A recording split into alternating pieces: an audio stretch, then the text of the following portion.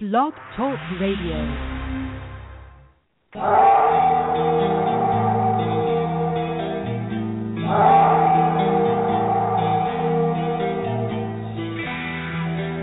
There's some dangerous, large carnivore out there.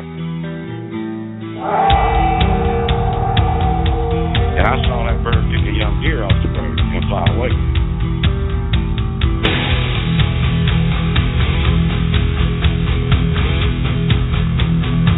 And it was just about getting dark, and we started panicking, running down this ridge, not really having any clue what was throwing rocks in our vicinity, good-sized rocks. And I stopped long enough to get a 357 out of my backpack and looked back, and that's when I saw it. I saw one.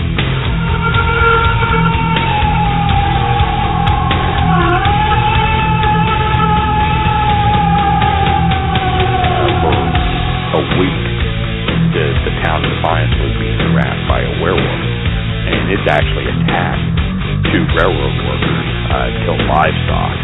You know, just a lot of weird stuff that was going on. Say your prayers and go on. Don't forget my son to include everyone. I tuck you in, always sin, keep you free from sin till the Sandman he comes. Sleep with one eye open, gripping your pillow tight. Exit light, end the night. Take my hand, off to Never, Never Land.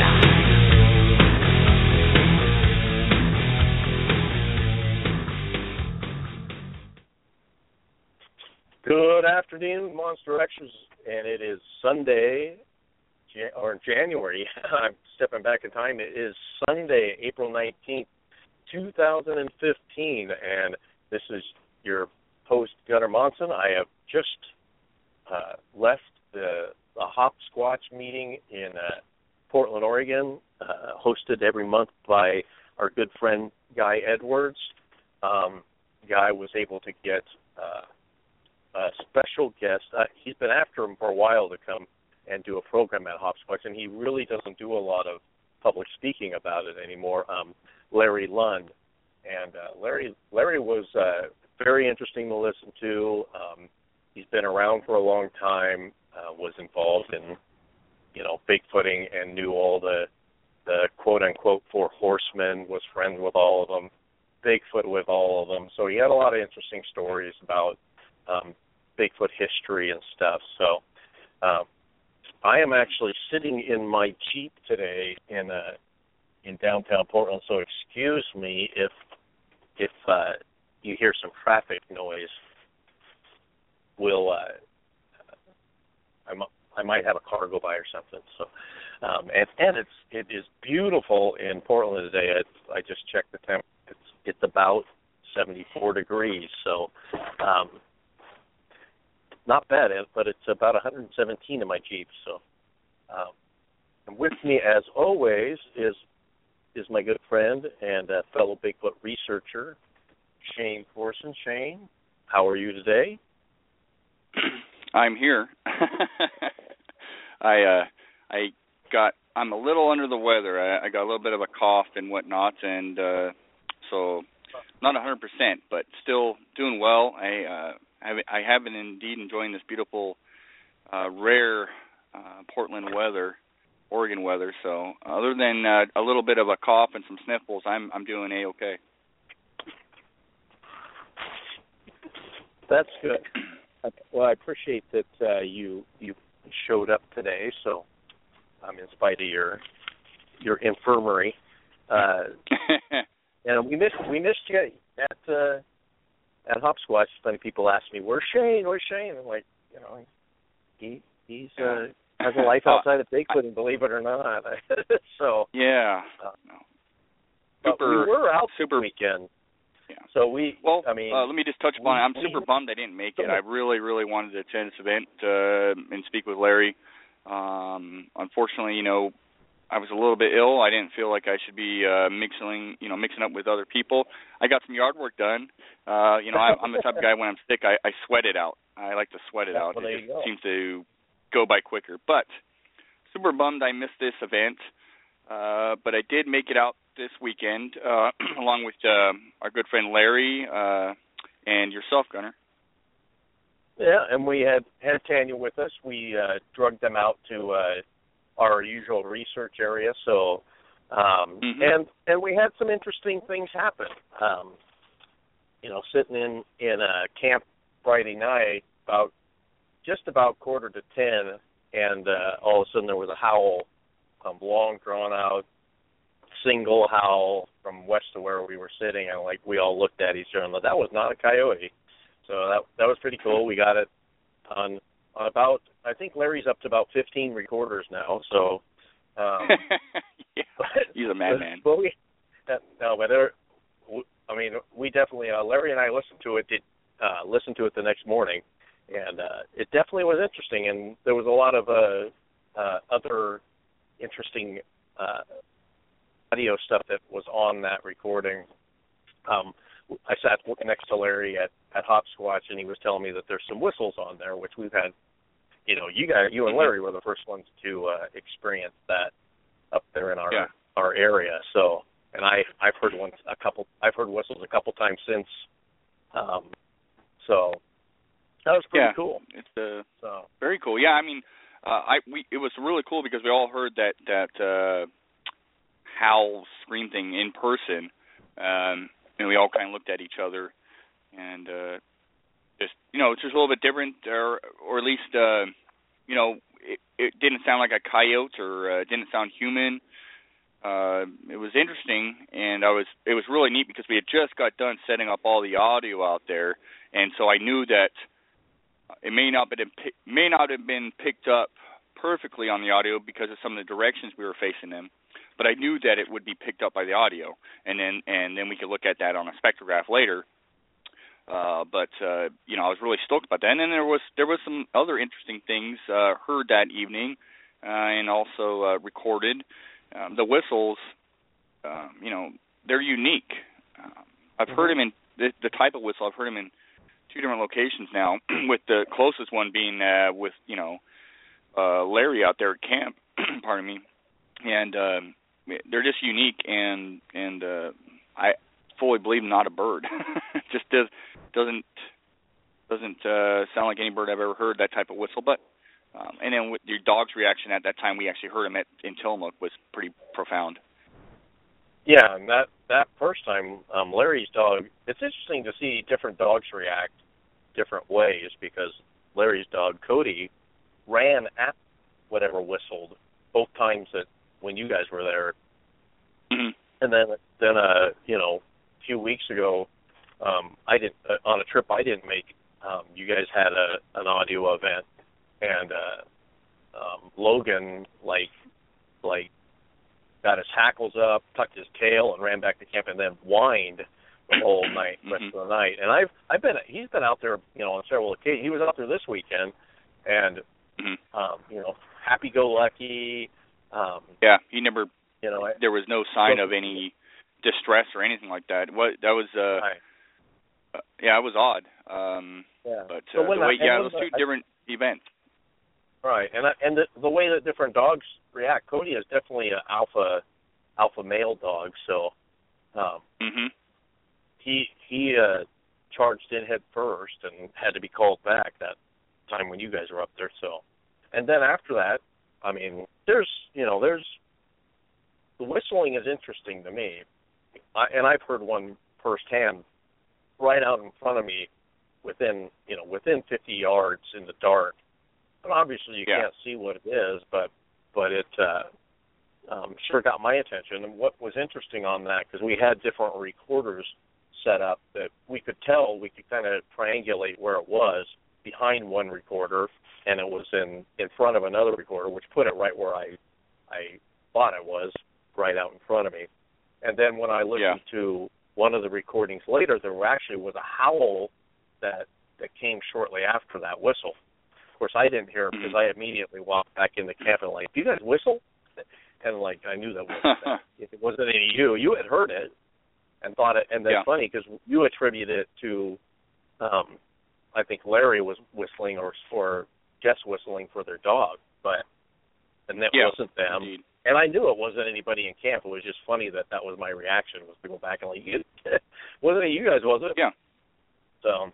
Well, that was very much my reaction. I just assumed it was Larry, and I don't know why at the time I did that. Just we just didn't expect something like that. Same, when at 11:38 at night, when Larry and I were sitting at the camp, and he had his dog next to us, we didn't expect to hear a whistle that close. Two whistles that close. And have the dog react the way it did. It was just so alarming and weird. It was very odd. And so, you just don't expect stuff like that. It's those things that you just don't expect. A lot of times you're out there doing your thing and you're listening for howls and looking for, evidence. When you just, the whistles and so you just don't really expect it to happen. When it does, it kind of catches you off guard, especially in the manner that, say, like, Larry's dog reacted. It threw me for a loop because I was like, oh, man, that was close, and your dog is going after it. Not like a bird, like it was summoned, and it comes back. You hear another whistle to the left, and the dog reacts the same. Never seen a dog react like that. I mean, we're around birds and all that sort of stuff, and the crisp, clear night, no sounds, no birds, and these whistles come out of nowhere, and the dog reacts the way it did. It was just strange, very odd. And on a couple of occasions that we've been out there with Tanya's dog, Logan, we were going up a trail out of camp this time, and he alerted and ran off the trail after, and it was deer, and then we all saw the deer take off. So we know that, the noise that we can probably eliminate just by the dog's reaction, deer as being the source of the sound that you guys heard up there that weekend. So you missed it because you were rustling around in the brush where you usually spend a good deal of your time putting up trail cams and I just noticed the dog's reaction. I completely missed the sound, the bark. Yeah. But because he was actually right there with you. Yeah, he was about 10 feet behind me. 10 feet behind me doing his thing, and I noticed that he just cowered, his tail tucked in, and he just looked very upset, and he just started acting real fidgety, and he took off running. I was like, well, that's weird. At the time, I didn't hear anything, so I thought, what the hell is going on? And then get back to camp and hear that there was this bark, and I missed it. I know, but you were there in the OP, not this weekend, but the weekend before when there was a bunch of activity, and you recorded something really cool, and you played it on the show last week. And I wasn't really able to pick it up that well, but I was able to hear it at camp and watch it on the spectrograph. And and it sounds so much like what David Ellis played for us last week.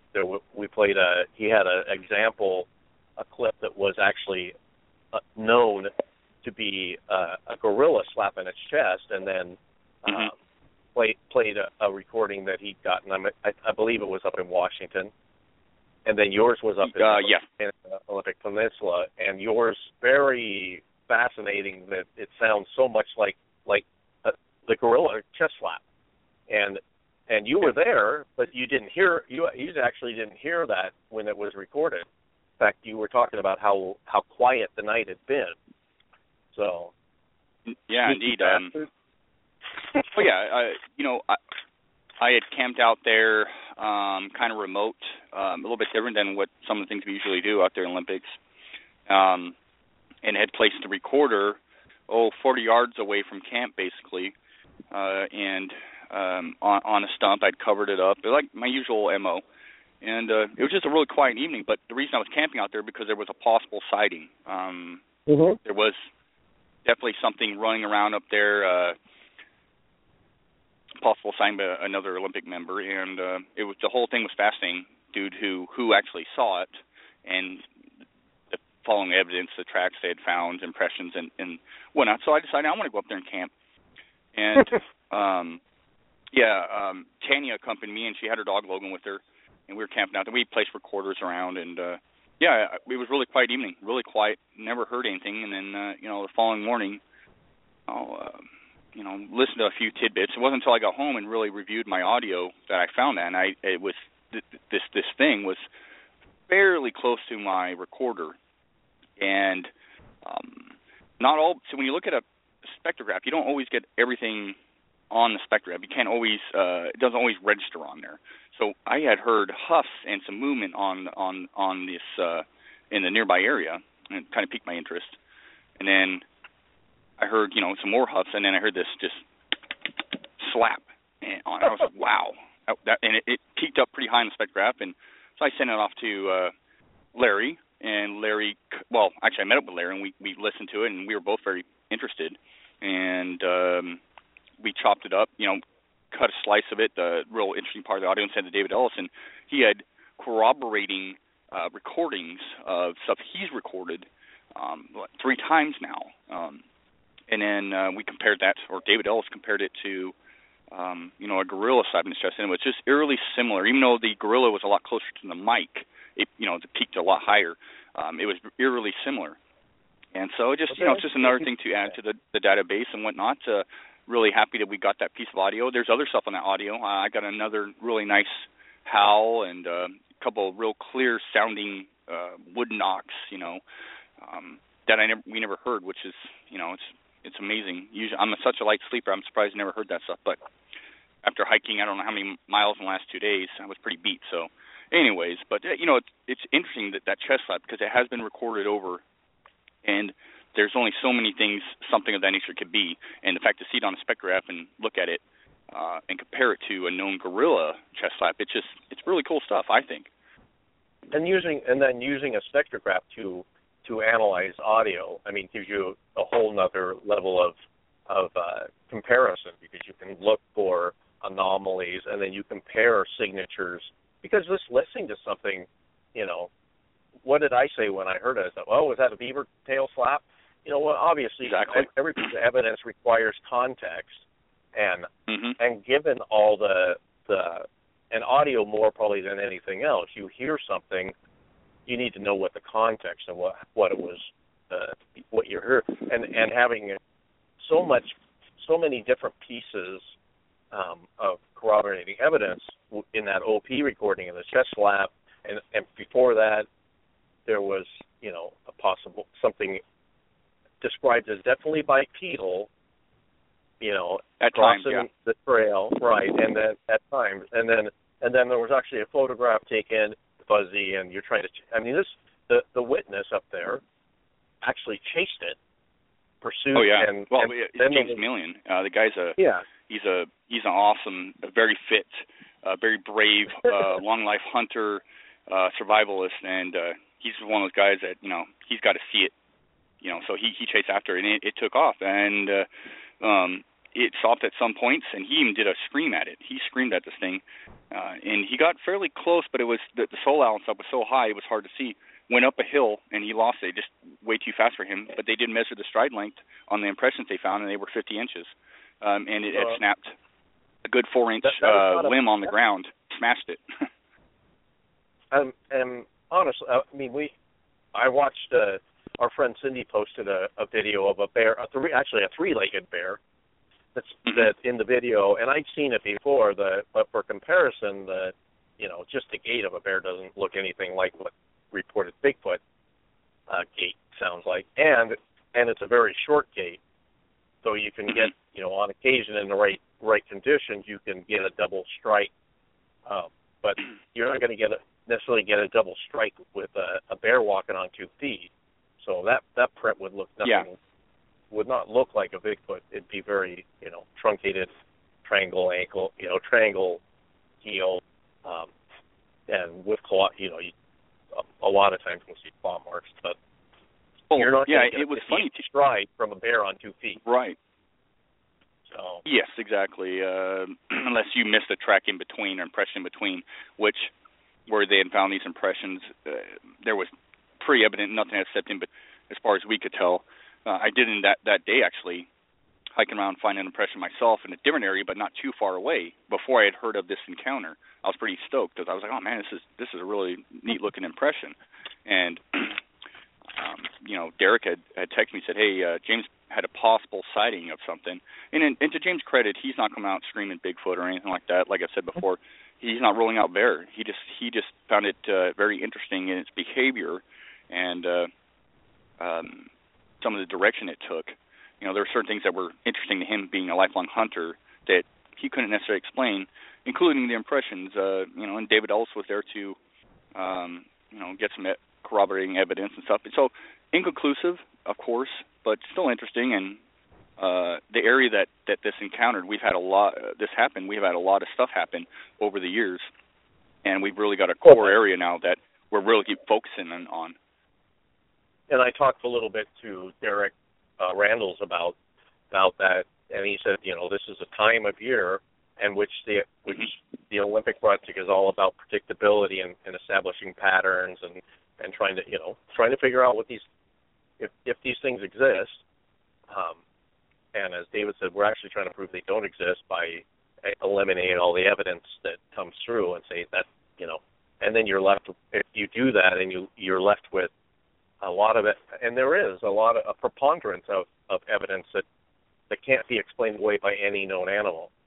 So, again, exclusion, and he was saying that April, May is a time of high activity in that area of the Olympics, and it is an area that other stuff has happened. And again, I always, there's, to me, an anecdotal story. I saw something cross the road. Very, interesting. It's fun to hear about, but I crossed the road and I chased it and I saw it visually. I took a fuzzy photo and I found tracks and I found a branch, a lot of corroborating evidence. I think now you got something that is in an area where you've had other activity. In fact, there was a thermal of a couple of individual entities, for lack of a better word, bipedal, that you witnessed. You were there when that thermal was taken and found it very compelling. Besides the activity of the subjects in the therm, and that was a stone throw away from where this activity took place. So it all builds literally yeah, it literally. And Derek and I, with that flare footage we had taken. That evening, it was an area that we've been working in for a while now, and had some interesting stuff happen, including a trip out there with Adam Davies.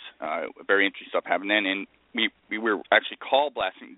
David Ellis was call blasting that night, some particular sounds, and it was something we haven't really tried a whole lot, therming while someone's call blasting from two different areas, and the subject, large heat signature, appeared, and then a second individual, a lot smaller than the first individual, appeared, and it looks like at times the larger individual puts its arm or something up on the tree, and then the smaller individual, which looks rather bipedal, takes off. Now, we've said the whole time we're not saying that 100% it's the Sasquatch. It could be. We're not ruling out elk. There is a population of elk there. It's about 40 individuals thick that does inhabit this area. It was just odd under the call blasting scenario, and for them to appear the way they did, and for we did a recreation and with a guy, and he was he's about 6'2", 6'3", he's a big guy, and he measured up to the smaller individual, but the larger individual was almost double the size of this guy. So say what? It's interesting. What's that? Say what? So you're talking. Yeah. I mean, you're talking in like in a 12-foot range. Quite a double is. Double definitely width and height width. a couple okay, feet. Right. I mean, yeah. Okay. I mean, just broad. So you can't. It's indefinitive. It's interesting, based on the area and that stuff. So definitive? No, not definitive. Well, we'd be having a different conversation if it was definitive. So. Exactly. But, it's another thing we add to our database, and it's an area that we just keep focusing in on, and like you mentioned before, Gunnar, we're about patterns, and think we've really keyed in on an area that's just with high amount of activity and some weird stuff happening and possible sightings, impressions found, lots of audio recorded, and it seems that this time of year we get a lot of interesting things happen, and I believe with the Tillamook group that we work with, we get the same sort of stuff, and we're still gathering data, and I don't know if we've nailed down really good times a year. I think we have a couple, but predominantly we get a lot of audio throughout the year, so it's hard. It's just it's just interesting stuff. Well, it's a real our area in the Tillamook Forest is pretty temperate. I mean, we didn't even have I don't know that we had any snow up in that elevation this year. It didn't last long, which is pretty unusual. So it's what drives an animal if they exist, and you already know they do. Not that I'm calling you a no. Oh yeah, I just know that you've had a visual encounter. So, but they, what drives them to, and I don't think they migrate. There's a lot of conversation. Do they migrate? Don't they migrate? They seem to follow the food source and move up and down. But I've been involved in this Tillamook area now for going a good year and a half, and we've had activity that we couldn't explain as any other known animal almost year round. There's been a few times we've been skunked, and I never go up there expecting anything to happen. I was just like this weekend. I was surprised when that we had a howl at like I said, about 9:45, and just caught us all off guard. And one of the things that I found fascinating is you had decided to remote camp west of our base camp, and that's the direction that the howl came from. And I always wondered when we do things, when we change our behaviors in an area, how does that affect other, if they exist, if that's what we're recording and we're hearing, how does it affect these animals? So yeah, and if I just thought, because a lot of times what we've had audio, and we did have some other howls and stuff from the opposite location, basically from the kind of a southeasterly area from the camp, so not directly across, but that sounded different and would have been a different individual. I don't think it would have been the same animal running across several miles of forest in the pitch black. And but it's interesting when we do stuff, and you've been talking about doing remote camping, and just like you did at the OP, going away from I think there's some validity to what the hypothesis that if we go out into and remote camp in an area where we know there's activity, that you draw interest, their curiosity of what the hell are they up to, that they're out in my area. And I still think the experience that Larry and I had up there, Larry likes to call it the Jurassic Park night, and it's a night of like thumping. It wasn't, to me, that was not my, I didn't feel the vibration of the ground like it was a T-Rex, but definitely a weird sound. But we were doing something that we don't normally do, and that's go out of east out of camp. And Larry has a well-developed hunter's sense of stuff, and his sense was get the hell out of the area. Where my naivete is like, what the hell is that? What's making that noise? Larry damn near had to pull me down the trail. I was like, dude, this is not a good sign. We're being told to get the hell out of here. I'm like, yeah, but what is it? What makes a thumping sound that follows you? And I'm like, we got to go. So thanks again, Larry, Gunnar, for saving my life that night. So well, Guy on the line, do you want to bring him in on now? We could make him wait a little. No, I'm just totally kidding.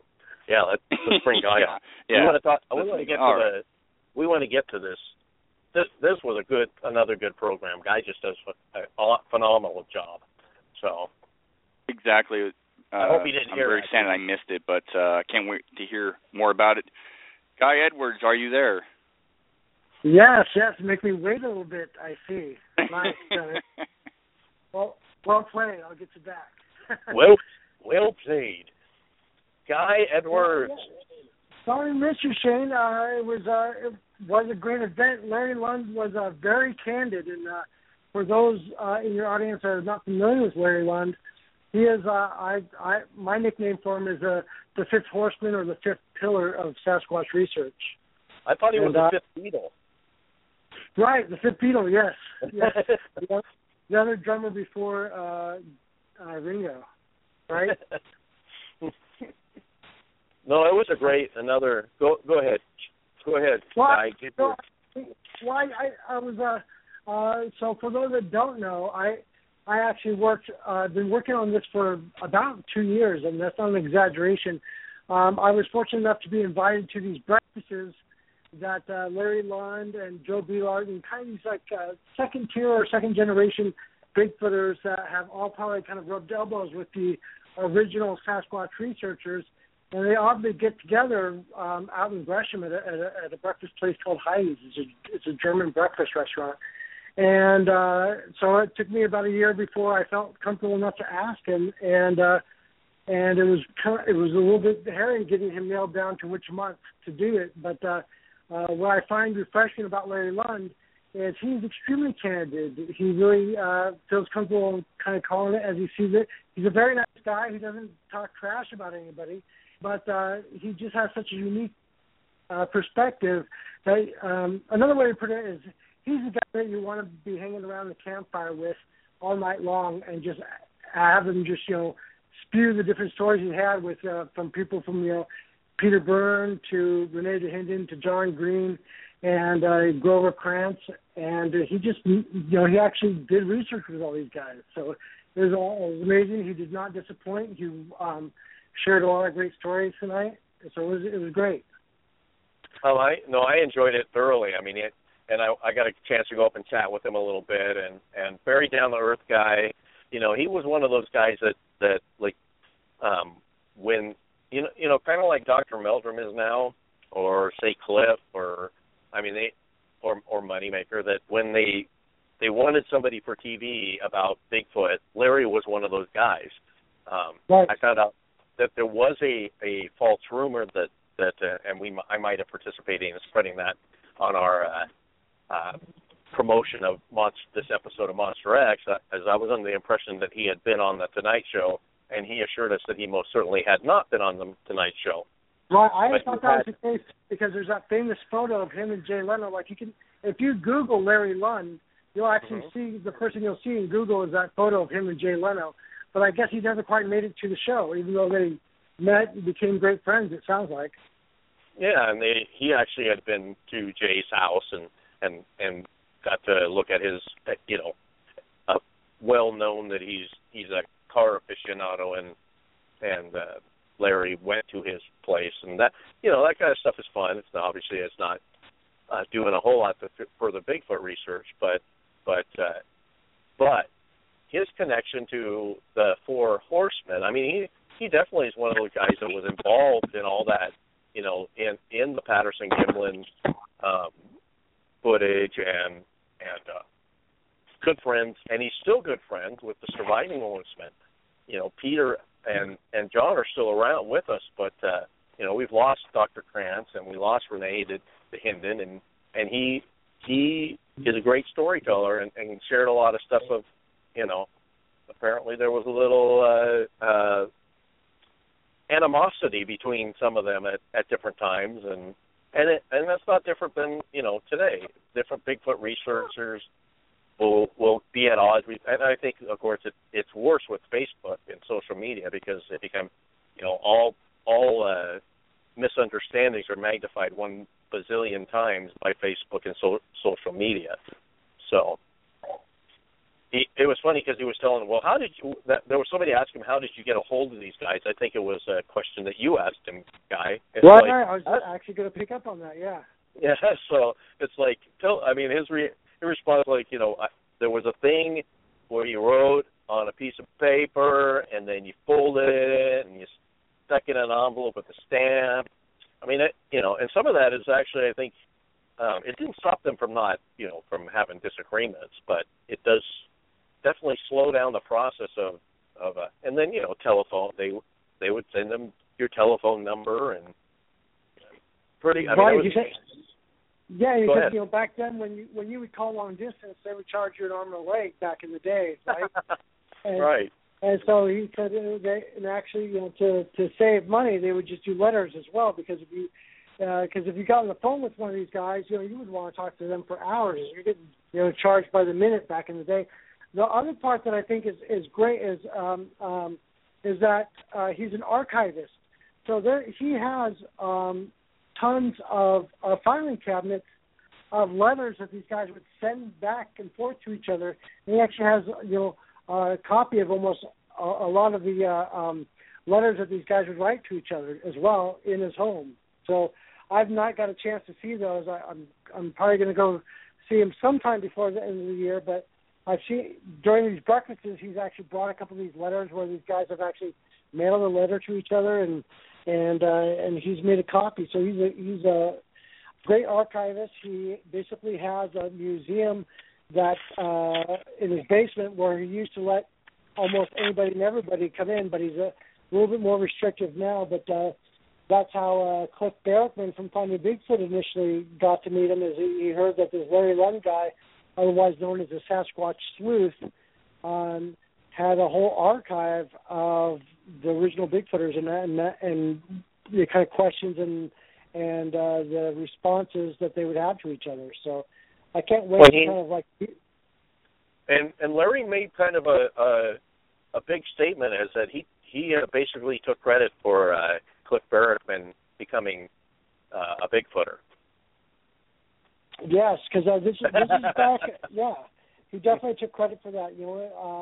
I think Cliff is known for being a Bigfoot nerd, but more specifically, I think when you get to know Cliff a little bit better, you realize that he's a real cast nerd, and he's actually been able to bring some kind of insights to even Dr. Meldrum's collection of what these prints are, and definitely everybody knows that Dr. Meldrum is a cast nerd himself, and he thinks about the different forms of all the different casts and stuff like that, the anatomy and the locomotion and stuff like that.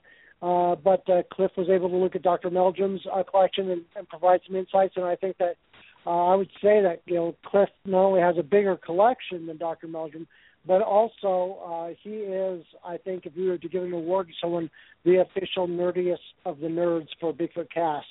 And Larry Lund said today that the first cast that Cliff ever got was actually from Larry Lund's collection.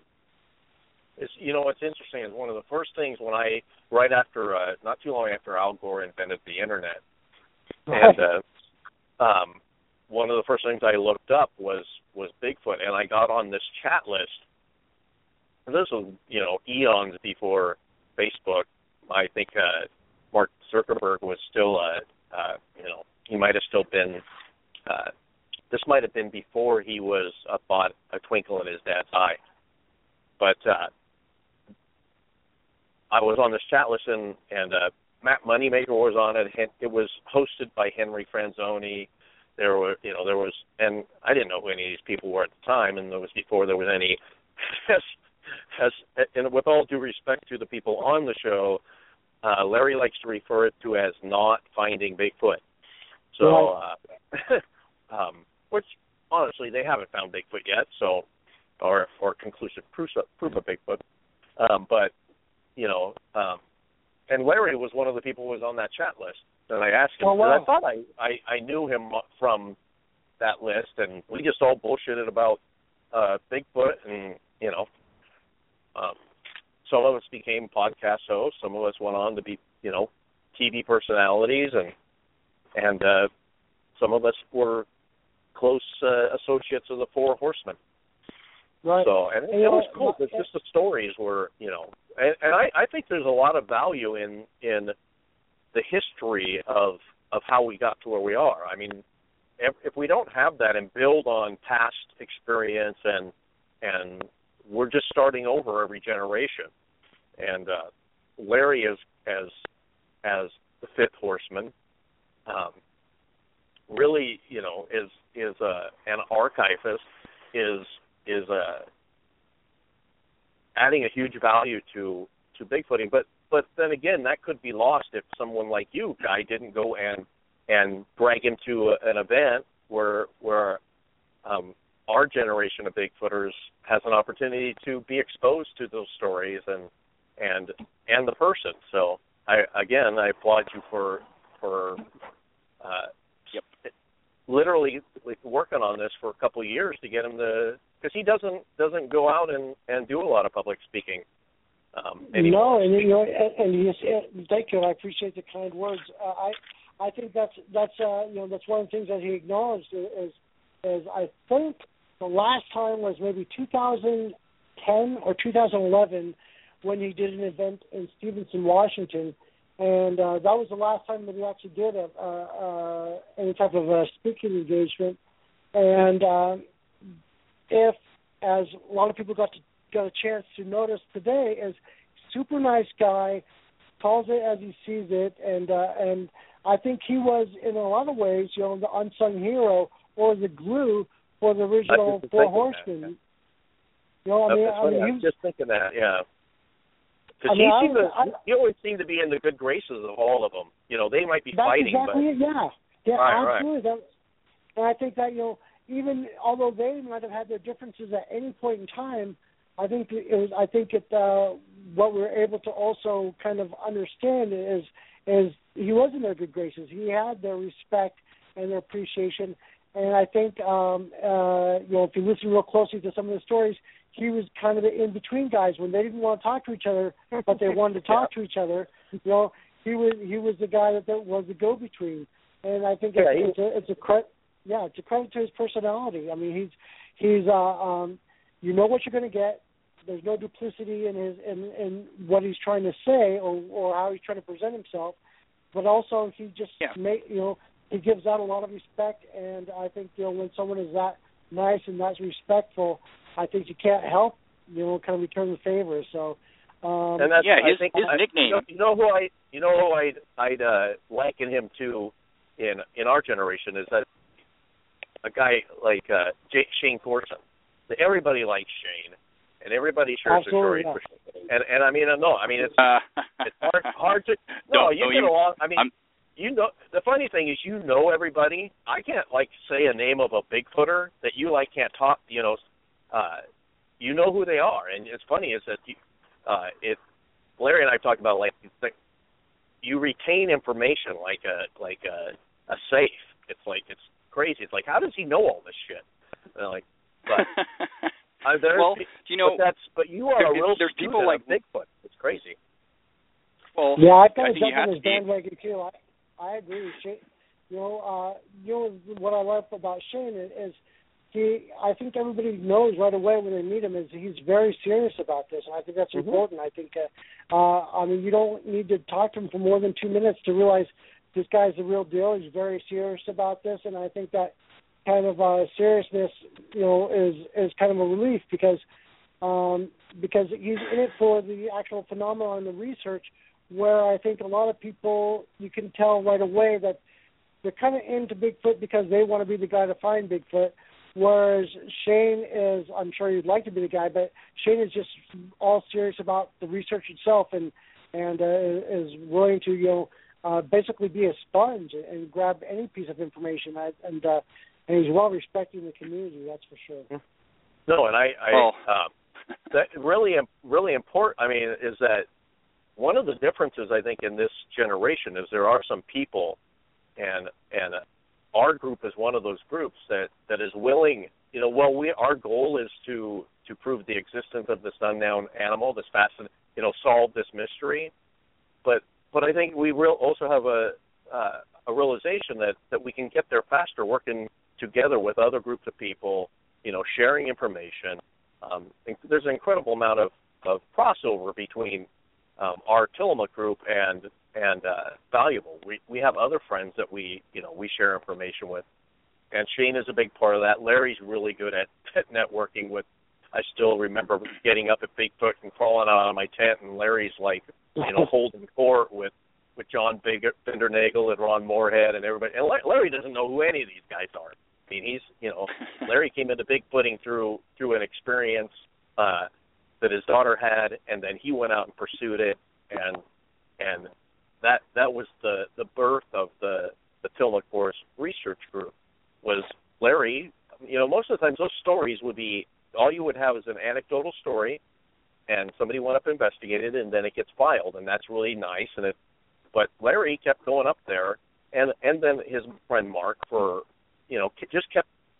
became obsessive about it to a degree that he was going to keep going, and he kept stuff happening, and then Cindy got involved, and then I got involved, and then we Shane came on board, and Jess and Tanya and Barb.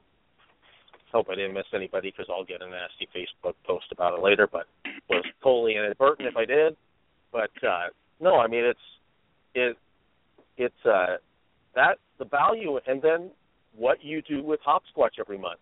You talk a lot about the Oregon, the West Coast group being behind in versus what happens on the East Coast, when really the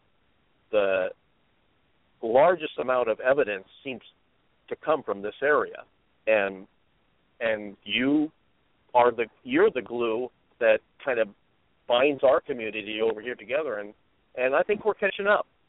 I mean, I think so. I appreciate that too, because I think I probably echo that every HopsSquatch, but it was really nice for Larry Lund to kind of chime right in right after I said that and said, yeah, Bigfoot is a Pacific Northwest phenomenon for sure, and it's almost odd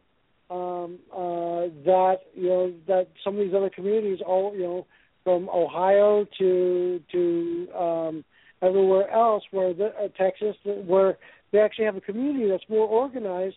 When I think that Bigfoot definitely can be everywhere and anywhere, but to me, I think Bigfoot is definitely a Pacific Northwest phenomenon, which includes Northern California. Bigfoot is ours, damn it.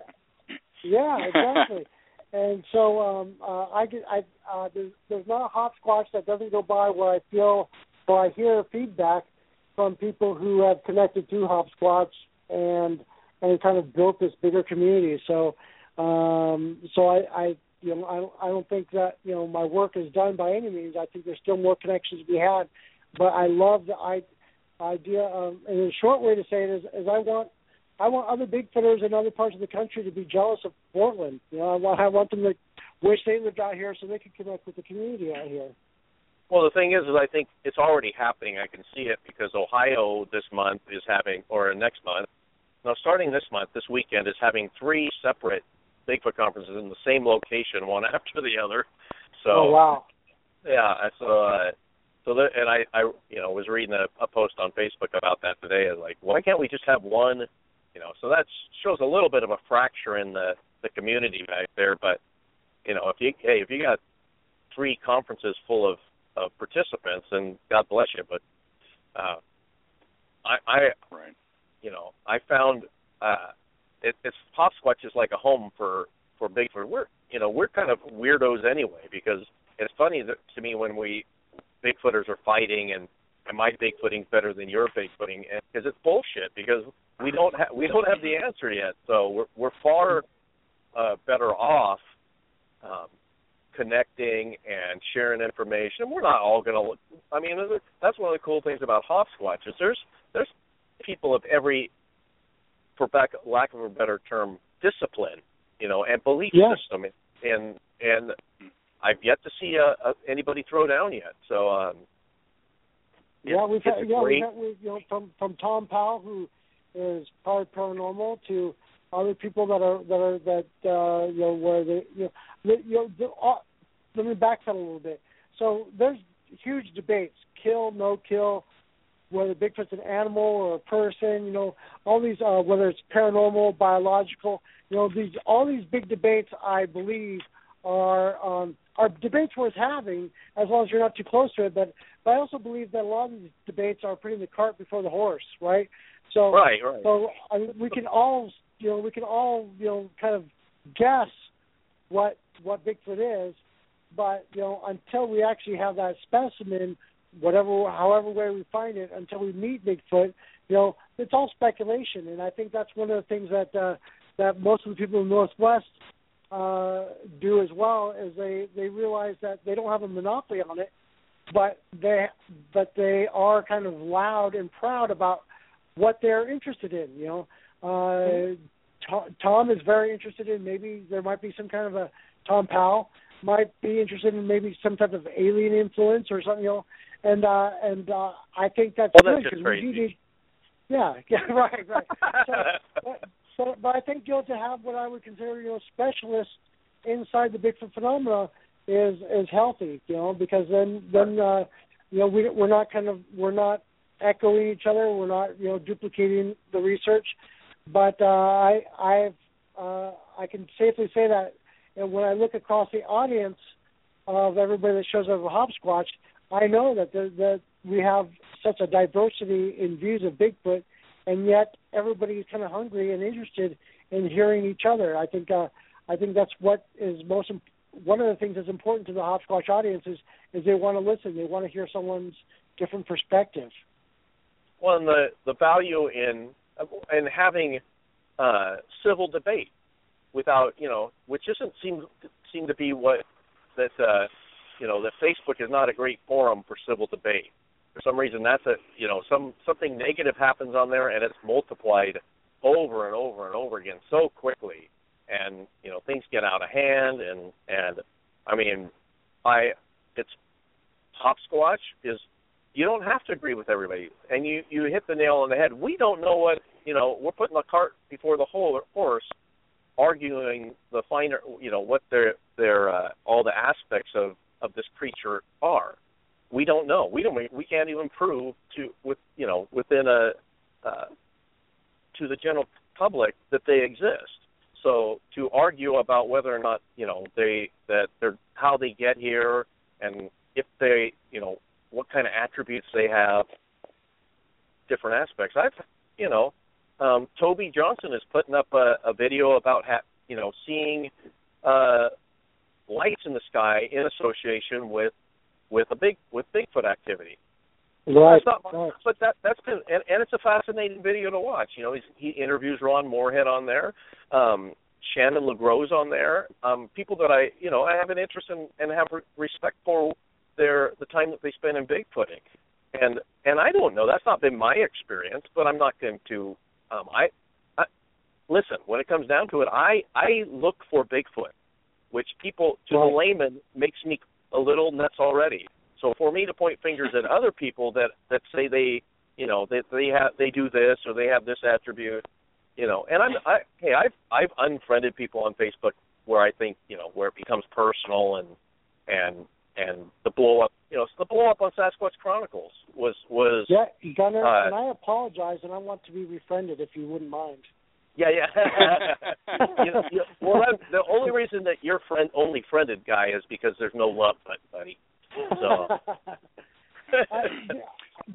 I don't know how much time we have, but I do want to talk about the possibility of you and Shane kind of helping me out with the HopsSquatch in June. Have we talked to Shane about that yet, or is that public yet? Shane will be fine. He'll be there. No, I mean, we've talked offline about that, and actually I think Shane was pushing for a town hall. Yeah, like, I mean, witness encounters. Yeah, so we need to talk about the date and run the date by Shane, because I don't know what Shane's calendar looks like. The guy's the busiest guy in Bigfooting, so we talked today a little bit about doing it in June. So third Sunday in June, and I would definitely promote it if that date works out. I'd promote the heck out of it so we could get these Bigfoot witnesses to talk about Bigfoot stuff that we might not even know about yet, you know, and I'll put it out in the local papers and say if you've had a Bigfoot encounter, come to HopsSquatch in June. And we'll put the word out too. I think it's a fantastic idea. Are you clear in June, Shane? Do you have your calendar in front of you? I will make myself for an event like that. I would want to make it better than most of this sort of event. You know, as far as a town hall thing, I want to make it something that people can leave there going, I learned something, or I found something compelling, or so. Yeah, I'd definitely be there, and I would do my darndest to make it one of the better town hall meetings that have been done in the past. It'd be above the rest, in my opinion. That's how adamant I'm about doing something of this nature. Awesome, because that's right in there with the philosophy of HopsSquatch, is to elevate all this stuff, you know, to take it up to that next notch. And I know that you'll do that, Shane. And the word that jumps to mind is epic. I think we'll have an epic HopsSquatch in June. Yes. Yeah. That's the word that everyone we will talk about this and maybe go have some dinner or something, talk about this and make it happen and share some ideas. I definitely really, really want to do this. I think it's a positive thing. I think it's something that's not been done yet with the HopsSquatch events. I think there's a lot of value to this sort of thing, especially here in the Pacific Northwest, where there are a lot of credible people that have had encounters, and I think it could be just fantastic all around. So let's plan this. But I did want to talk about Larry a little bit more, mainly because I wasn't at this particular HopsSquatch event, which I'm very saddened by. Trust me, I try to make every one that I can. And to see Larry Lund in his element talking would have been epic. Unfortunately, I didn't make it. But Larry is described. Is that going to? Are you broadcasting these events now? Yeah, so they will be broadcast. Mike Lesh, who is my videographer, has been busy, but we do have them all recorded on high definition, so they will be broadcast, and then we'll also have them on YouTube. So we've got two almost in the can. They haven't been edited, and then we'll be able to broadcast these for sure. And there was a couple of times where Larry shared some stuff that he asked us to turn off the camera, which was great for everybody who attended. Sorry, Byrne. Yeah. Well, I mean, it was. Yeah, sorry, no, that was not. It's $5. You got it costs $5 to go, so you got to get something besides free Sasquatch coffee and cool Bigfoot bling. Right. But yeah, we so for anybody who is within these will be broadcast on cable access to Metro East Community Media, and they will be on YouTube after we get them edited. And so eventually we want to make sure that everybody gets a chance to feel like they're at HopsSquatch, and I'm not worried about someone deciding not to come to HopsSquatch knowing that they're going to be on video, because there's really no replacement of being there and kind of rubbing elbows with everybody. And although I do want to make these things accessible to everybody to a certain degree. So, well, we also want to be able to put them up there so we can thumb our noses at the people back east. They see what we have and you don't have it. Yeah. Let them know what they're missing out on. Damn straight. But Larry Lund, he's been called. His nickname is the Sasquatch Sleuth. He's been doing this for. Pardon? No, go ahead. I thought I misheard you. Oh, okay. But he's been doing this for 40 plus years.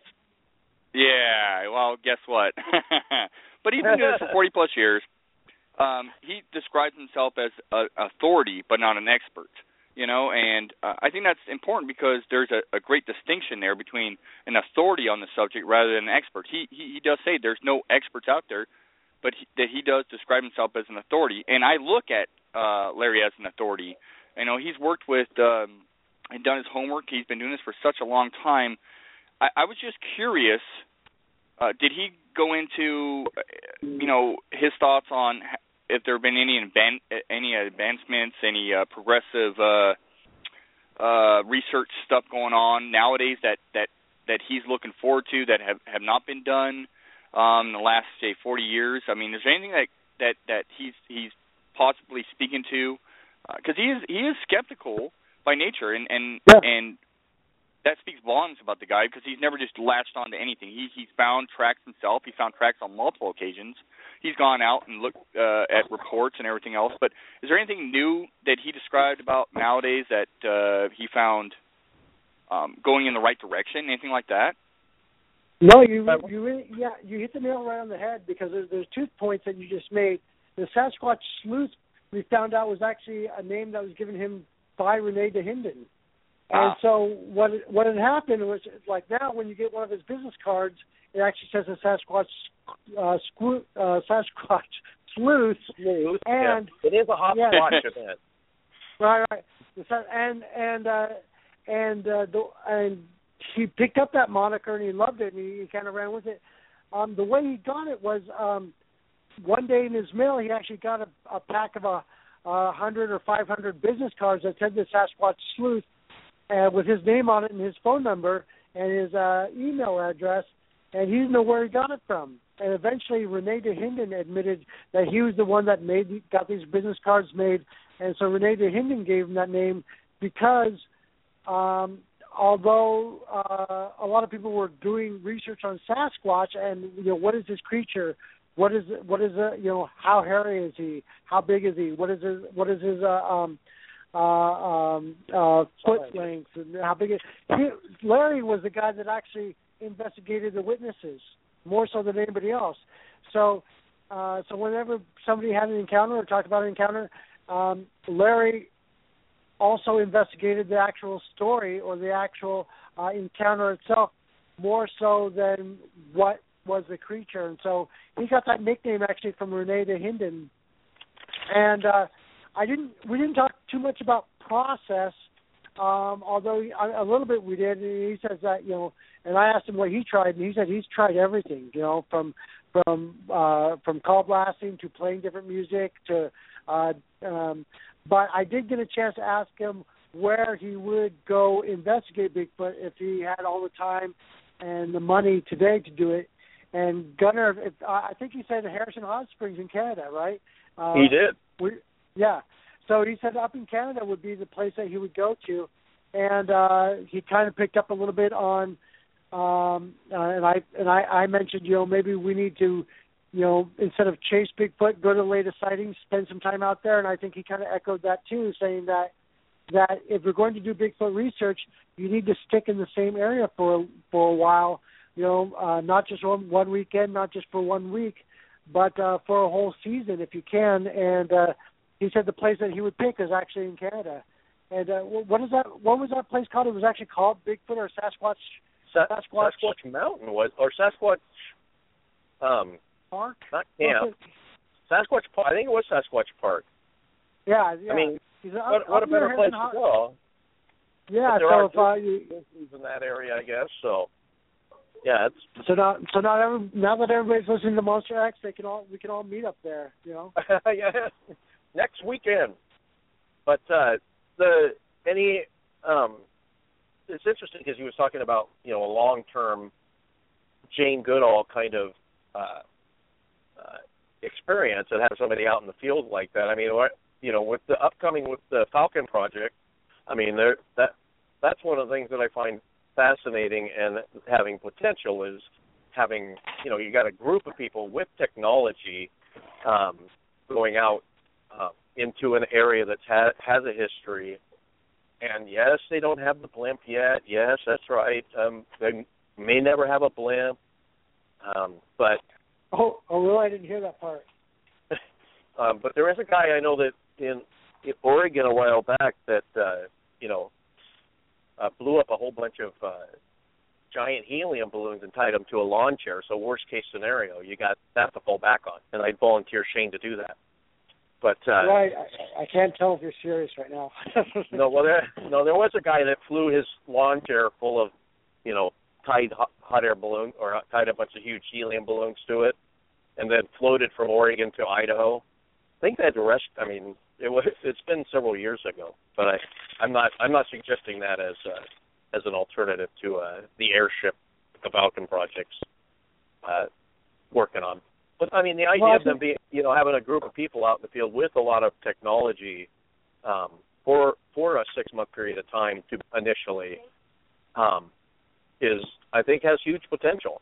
I mean, and it's being financed. It sounds like the financing is coming together, and that's I think the best project that I'm aware of that nature at this point. I don't know anybody that's been out there for that long, or and with the purpose of studying Bigfoot. So. Yeah, well, I still think those.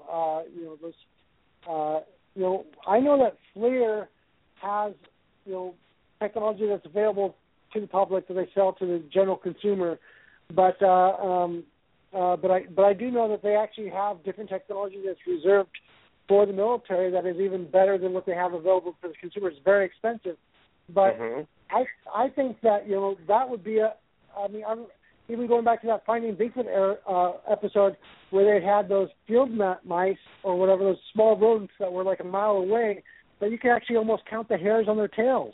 So I think I'm exaggerating a little bit, but I thought there was very high definition when they had that. So I would think that there's got to be somebody that can build up a relationship with FLIR that you don't even have to be in the sky. You can actually see things on ground from far away, where you get such high definition Bigfoot. I mean, I've been a little critical of the Falcon project just because they've been excuse the pun, trying to get off the ground for more than 5 years. So. Well, and that's sometimes. I mean, one of the challenges, of course, in Bigfooting is it's a hobby for most everybody. Right. So other than a few folks that have been on TV. We pay to go out Bigfooting. We're not paid to Bigfoot. There's a few people that have had some funding thrown their way, but it's not, the whole, and one of those big projects was the Erickson project that came out of the BFRO.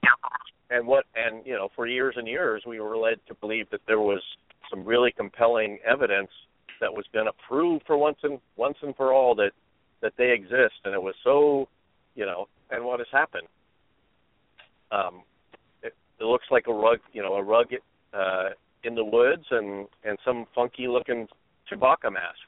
And I'm not suggesting there could be, maybe it's a Bigfoot, but it sure looks, it certainly didn't end the debate by any means. So, and that's a project that had some money thrown at it.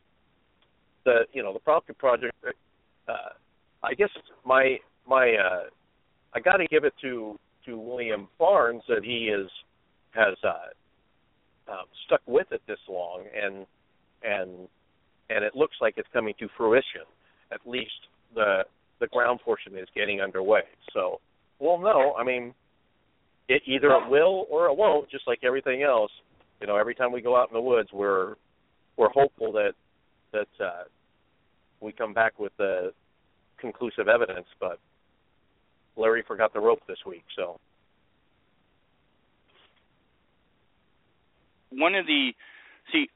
The reason I asked in regards to Larry Lund, as far as does he see anything new happening in the field that is a little bit different than has been done in the last 40, 50 years, is because I, for one, do not want to continue along the path of doing the same old and getting the same results.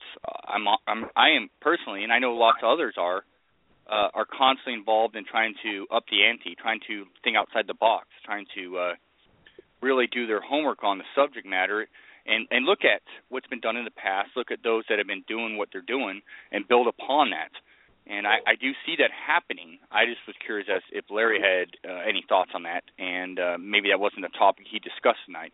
But I do personally see advancements. I do see possible patterns being built and stuff like that. So that's the stuff I key on that really interests me personally.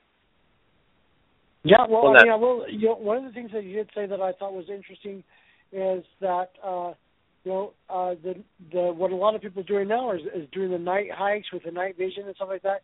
He is still a huge proponent of going out during the day and trying to find Bigfoot.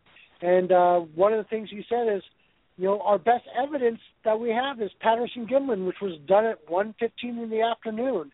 And so, so he was pretty passionate about, about going out Bigfoot during the day. That's when not only are you gonna get better footage, but there's no reason there's not an overwhelming evidence that Bigfoot is nocturnal, and even though there's a lot of sightings of people almost seeing Bigfoot like at night and stuff like that, he's saying that there's no reason that Bigfoot's not out during the day, and especially since Bigfoot is hanging out, doing walks, exposed during the daytime. That's where you're going to get the best evidence if you're trying to get evidence and you're trying to, you're trying showcase to get photographic, yeah. Definitely, right. if you're trying to get evidence. Yeah. Photographic, but you know what? Yeah. Who's going to be finding tracks or impressions or hair at night? It's not going to happen. Right. It's so difficult during the day, let alone night. So, yeah, I totally agree. Some of the or good portion of the evidence has been found during the day, whether it's footage or hair or impressions or possible sightings, and that's been corroborated with both the Tillamook Group and the Limit Project. And Derek Randalls is a big proponent. He loves doing the night ops and everything else, but he's one of those guys that will get out in the field during the day because he fully believes that in looking for evidence during the day. Because you can see during the day. We're not nocturnal by nature. We're out of our element when we go out at night. We're in a whole different realm, and yes, thermal footage can be compelling and interesting, but your best avenue for finding evidence and again that visual is going to be during the day, putting yourself in these areas where you've built patterns up or there's been sightings and stuff, and that's where you got to put yourself. And I do believe it has to be long term. No weekend warrior stuff. Unfortunately, most of us are kind of tied down with a good portion of that, but long term Jane Goodall style, I'm totally for. Unfortunately, I can't afford to do that, but I do it as much as I can, and many others are doing the same thing. I'm pretty sure that Bill Gates listens to Monster X Radio. So, Bill, I know you're kind of a closet Bigfooter, and if you're wanting to sponsor a long-term Monster X Bigfoot investigation out in the field, we're happy to accommodate you. You can come along. Oblige you. We're obliged. We'll bring Sasquatch coffee. Come stop by, third Sunday in Portland, Oregon, and join us at HopsSquatch. And Mr. Gates, if it sweetens the deal, I will be a part of that too. Maybe you will get to see Guy twerk out in the field. So get his that is scary. I mean, that's your money's worth. So we're only looking for like $1 billion, I think, to get us started. But in all seriousness, I mean, there's a challenge, and there's value in doing field work daytime and night, and obviously there's, like you say, I mean, it's the whole picture. It's the whole picture. Yeah, it can't be just done at day, and it can't be just done at night. It's the whole picture. It needs to be done 24/7, and some of us are doing that as much as we possibly humanly can. But long term, and by long term I mean weeks, months, on end. It's very difficult, but that's what it takes. I fully believe that's exactly what it will take. And most of us are trying the best we can with what we got. And it comes down to that. We're not. We are on the fringe.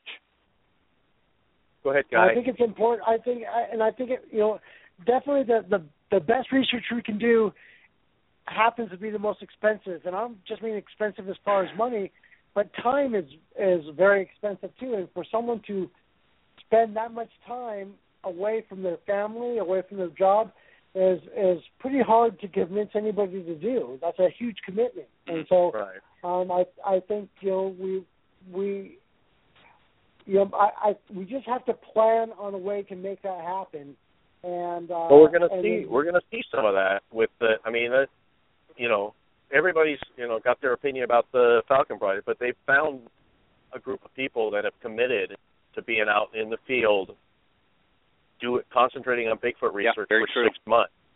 So whether or not, we'll see what comes out of it. I mean, there may be, best case scenario, they prove it conclusively. Worst case scenario, it's a great opportunity to see what this kind of activity for that length of time and that commitment to, will yield. So I know they're going to be doing stuff in the day and at nighttime. So totally agree. It'll be interesting to see. So I'm supportive of the idea of the Falcon Project, and however long it took to get it done, every idea, I got a bazillion great ideas but they all take time to come to fruition, and planning and the financing and all that stuff. So we'll see what happens. It'll be interesting experiment and experience. So I know that I'm going to take a shift or two of being a runner, taking supplies out, and several of our team members for the Tillamook group, because our friend Cindy Goodell is actually the coordinator for the runners for the Falcon Project. So it'll be interesting to see what happens if anything comes out of it. So have they made public which areas they're going to investigate or work? They are not making public what areas they're going to investigate, with good reason, obviously. That not a good. Well, I think it's been stated that it's somewhere in Washington State. So yes, where obviously I would not go tell people. We're very careful not to tell people specifically where the Tillamook group goes and does their research, because when I got involved and we kind of gelled, that's one of the things that I insisted on, is like, we need to be very careful about not making this public knowledge, because to reduce the opportunity for people to hoax us. And that was, and it wasn't to exclude people that we thought would like to come up there, and we still take people, our friends, Guy, we've talked about you coming out. But which I still love to do, yeah. It makes sense. I mean, even these scientific peer-reviewed articles, usually by the time they button up the actual publication, the research, this is all after the fact of, once they've done their due diligence research and all that stuff. And so, it makes sense that, after you've worked the area for as long as you can and done all that, then you kind of provide people with the public information. Otherwise, you tell people that, you're going someplace, this weekend, it'd be very easy for everybody to rent a Bigfoot costume.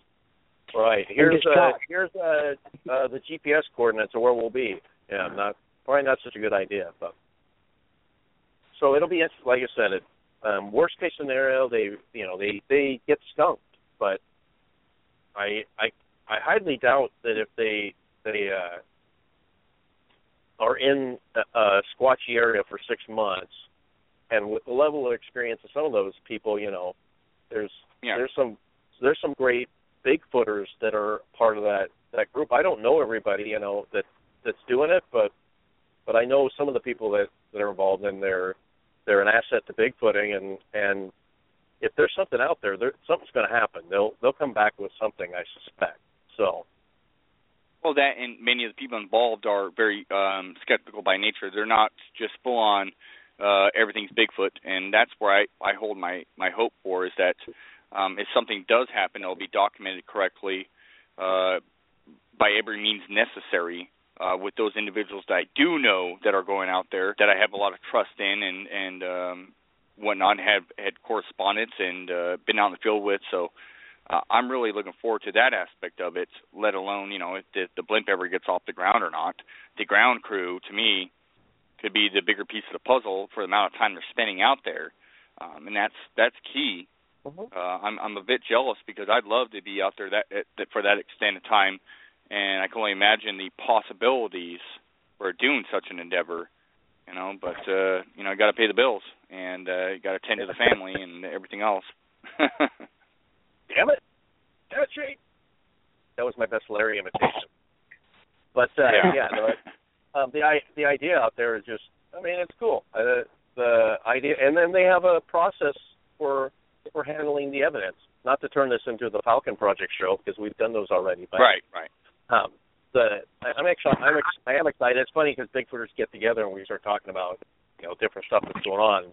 It's funny when Shane and I get on the phone and we're, hey, let's talk about the show and setting up as like we talked for an hour and a half and we'll call back later and talk about getting the show scheduled because we're talking about Bigfoot.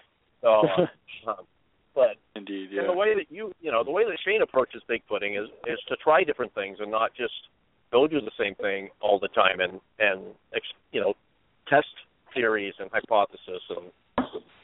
Well, you know what? I have the benefit of looking at what's been tried before and who's tried it before and how they've tried it. So I have the benefit of being new to trying different things, looking outside the box, because I can look at some of the forefathers or some of the people who have been doing this for so long. I have that benefit. I look at the history and go, okay, well, let me take this and tweak it a little bit, or let me try this out in the field. And there's other people doing this. I'm by no means, somebody new trying this, but it really comes down to these areas that we work in that we really believe there's activity going on in, and then trying and tweaking and doing different little things that have not been tried before, or trying them in a different way. And that is truly key to me, is doing those types of things and seeing what you get out of them. And not being stale, if you're not getting results, it's I do a lot of fishing. If you're out on a river fishing, and you're not getting anything within that area that you're fishing, you move on and you fish a different area, or you try a different technique, maybe a different depth, a different type of lure. It's very much the same. You're always constantly trying to mix it up and learn from that and document exactly what you're doing and how you're doing it. And learn from that, and that's why I'm so thankful for those that I'm walking on the shoulders of, that have been doing this for a long time. How much I can learn from them, and it's it's a learning curve for me personally. But I do believe that a lot of us are doing things differently, but yet the same, but trying to learn from our past mistakes or past research that has brought something positive from. Right, and that's and to circle back around to the guest at HopsSquatch this week. The guy, he was the glue that that kind of held the four horsemen of Bigfooting together, and the great archivist. So we now have without him, where would that information and that database of stuff go on? It's like Ray Crow that had the Western Bigfoot Society and held these cool meetings for a long time. That kind of was a similar guy has taken that Ray's idea of having monthly Bigfoot meetings and expanded on and made into something super cool for this generation of Bigfooters. Exactly. And then he gets us. Hold on, I'm in Portland, right? And I don't know how many cities actually have pedal brew carts. They actually it's a big cart where a bunch of people pedal this thing from bar to bar. So I'm pretty sure by the end there that pedal cart is going to be swerving back and forth. But it just went by and they're playing loud music. So excuse me for that. Well, Mr. Guy Edwards, you're the host with the most, buddy, and keep doing what you're doing, bringing programs. We're going to work with Guy to put together a super cool, apparently epic town hall for HopsSquatch for the June HopsSquatch. So if you can make it, whatever you got to do, take a boat, take a plane, take a train, airship. If you happen to have an airship handy, jump on that thing and fly it up to the Lucky Lab on Quincy. And then load it to the Falcon Project so they can actually get some cameras in the air too. There you go. Well, maybe they'll have it by then. You never know, But, we can actually live from the Falcon Project blend HopsSquatch. That's right. Sponsored by. Yeah. Well, that's right. Okay. I think and I really appreciate the kind words that you guys say and the support that you guys do for HopsSquatch. I don't know how many Bigfooters get to go to these annual conventions, and even though I think they're great, you spend a couple of nights in a hotel room and get about 2 to 3 days of different presenters. But having something like this every month is kind of nice too, because I think you get tons of information for a couple hours without having to travel very far or get a hotel room, and I try to bring the best of the best as far as speakers. No, to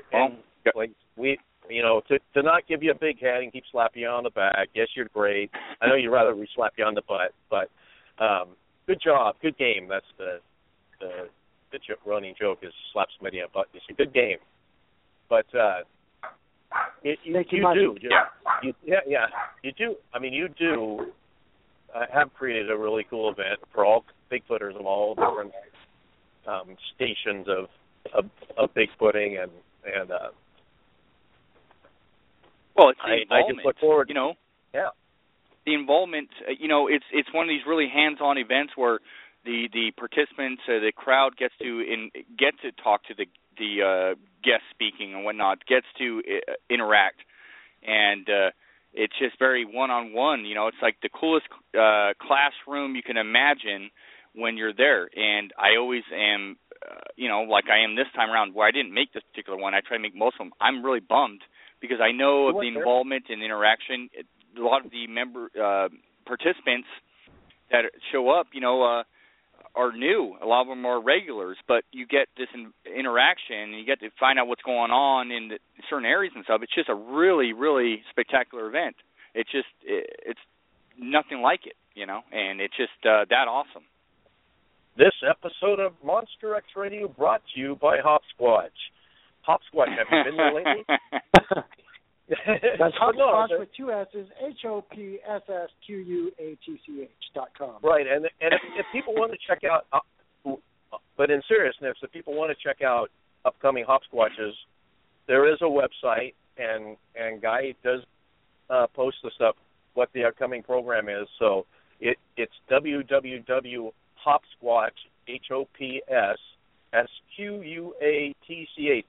HopsSquatch.com, and I did that in my mind without seeing it on a piece of paper. So congratulations. The Bigfoot Lunch Club. Thank you. The Bigfoot Lunch Club is a smorgasbord.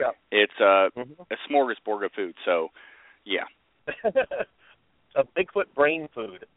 So yeah. And Guy's always posting cool stuff in there too. That's Bigfoot Lunch Club, which Bigfoot Lunch Club. Guy is. Guy, we're about out of time. We are. So it's. Appreciate you coming and joining us, Guy. I know you had to thank you for the dash invite. across I appreciate the city, like a superhero, and jump on with us. So, what's up on next month at HopsSquatch? So we're gonna have Joe Beelart. Joe Beelart has a big that's actually available. So if you can't make it to Portland, where he can sign it personally, it's called the Oregon Bigfoot Highway. It is a superb book. It's not like any other Bigfoot. It's actually got a dual purpose. It's actually got a little bit of a tourism aspect to it. But there's a Bigfoot, Oregon Historic Highway number 5, I believe, is all along in Clackamas, in Clackamas County, which has the biggest amount of sightings per capita than any other county in the nation. And Joe Beelart has all these great stories traveling north to south on this highway of stories that we don't know about. They're not published on the internet. These are his personal notes, and he is one of those Bigfooters that actually did actually did a great job chronicling everything that he researched, everybody he interviewed, every witness that he ever talked to. He actually has all these great notes. I've been waiting for this book for about 3 years since he first talked about it. I actually got the audio version because I actually drove down the highway with Joe Beelart. I promise you, if you are able to make it to Portland and you can get your hands on this book, it's called The Oregon Bigfoot Highway. It is a great book. It's definitely one of my favorites in my collection right now. Fantastic. Well, thanks so much. Thanks so much for coming and joining us, Guy, and Shane. Thanks for coming. I'm sorry you couldn't make it to HopsSquatch, but you can always see the video version that's be available. Looking forward to it sometime online. So, everybody, thanks again for listening to Monster X Radio. This is Gunnar along with Shane and our friend Guy Edwards, and we are out of here. Keep it squatchy.